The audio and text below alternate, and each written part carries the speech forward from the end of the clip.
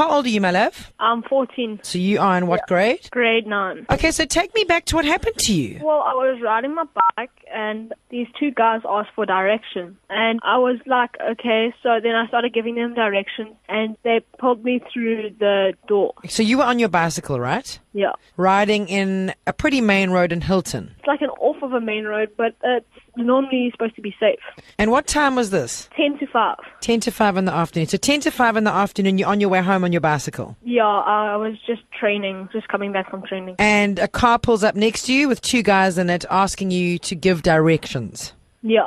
So do you get off your bike? No, I was still on it, but I wasn't sitting on it. I was just putting my leg down. So, because they didn't seem like bad people. They sounded normal. And what happened once they grabbed you? What did they do to you? Well, the guy in the back put a blanket over my head and he sat on me so I couldn't move. And then they sped off. The guy in the front sped off. What's going through your head as you're lying on the back seat with someone sitting on you in a blanket over your head? Well, I was thinking like, oh my gosh, I was like scared because I thought they were going to mug me, but then they actually didn't. They just wanted me. Why do you think they wanted you? Well, they didn't want money or anything, so maybe like child trafficking or like witch doctor. Like, yeah. So how did you get out?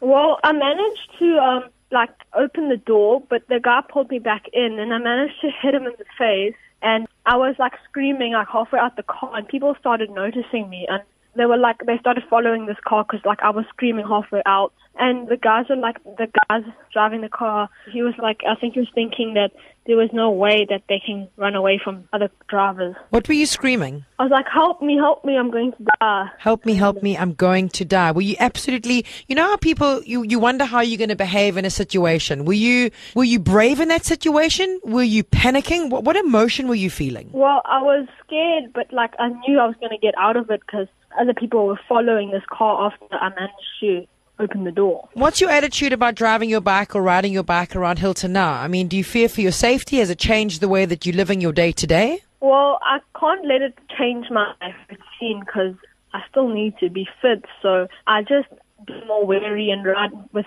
friends more than myself. So has it rattled you? Do you find yourself being nervous in the evenings? Do you feel yourself, has it impacted your life in a negative way in any way? The first few days were very terrifying. Like, I always looked behind me and I always, like, even at school, I was worried. I always be wary of whoever's around me. So would you say that that's the lesson that you've taken out of this, that you can't change the way in which you live your life, but to rather live it consciously? Yeah. Well, we're so happy that you're okay. And your mum must be absolutely shaken as well. Yeah, she was quite. Shame, my love. All right. Thank you so much for your time. We appreciate it. Okay. Okay, my love. Be well. A couple of days ago, I was actually sent a screen grab of what had happened to your son that was posted onto Facebook. How did you hear that had got himself into a situation? So I got a phone call from a stranger because was in his car and he said, I've just been kidnapped. Those were his words. And then he handed the phone over to who I don't even know. And he said, listen, I've got your son in the car. I'm taking him to the police station. He's okay. And that's how I heard. You must have been absolutely panicked beyond. I was shattered. I went straight up there. I met and obviously was there. But it was a huge shock. Totally unexpected. In a small little Midlands town, it's unbelievable, really. Has this been an isolated case? It's been handed over to the senior advocate for the NPA, and she can't give me details, but it seems like it's not an isolated case. How has this changed how you parent? I mean, are you finding yourself going into complete defense mode? I am, yeah. I am. It's taught us such a good lesson that, you know, you read all the stuff in the media. It's not just in the media. It's actually really, really close to home. It's a huge wake-up call to all of us. When you think of children being kidnapped, I don't think of a 14-year-old teenage boy being thrown into a car at 5 o'clock on an afternoon. We've always taught our kids to be gentlemen and good women. And when an adult stops the car and says, please give me directions, you're going to stop. And well, that's how we brought our kids up. Yeah, the goodness of his heart, which is one thing that he's really, really battling with, is, Mum, how do I go from having manners to trust no one?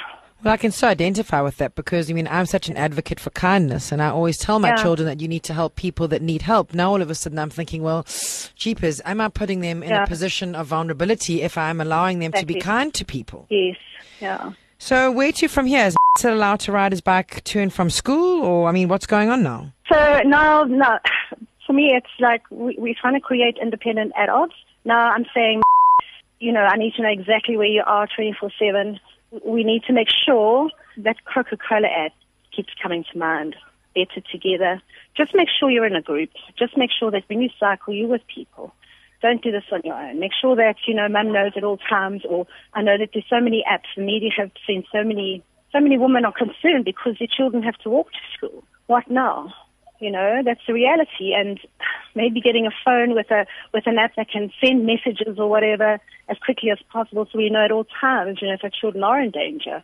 Well, we thank you so much for your time and for coming forward, and hopefully, this message can get out. And as you say, better together. Like, get into groups. Don't isolate yourself. Be visible. Don't be silly. Don't go running by yourself at 6 o'clock in the evening.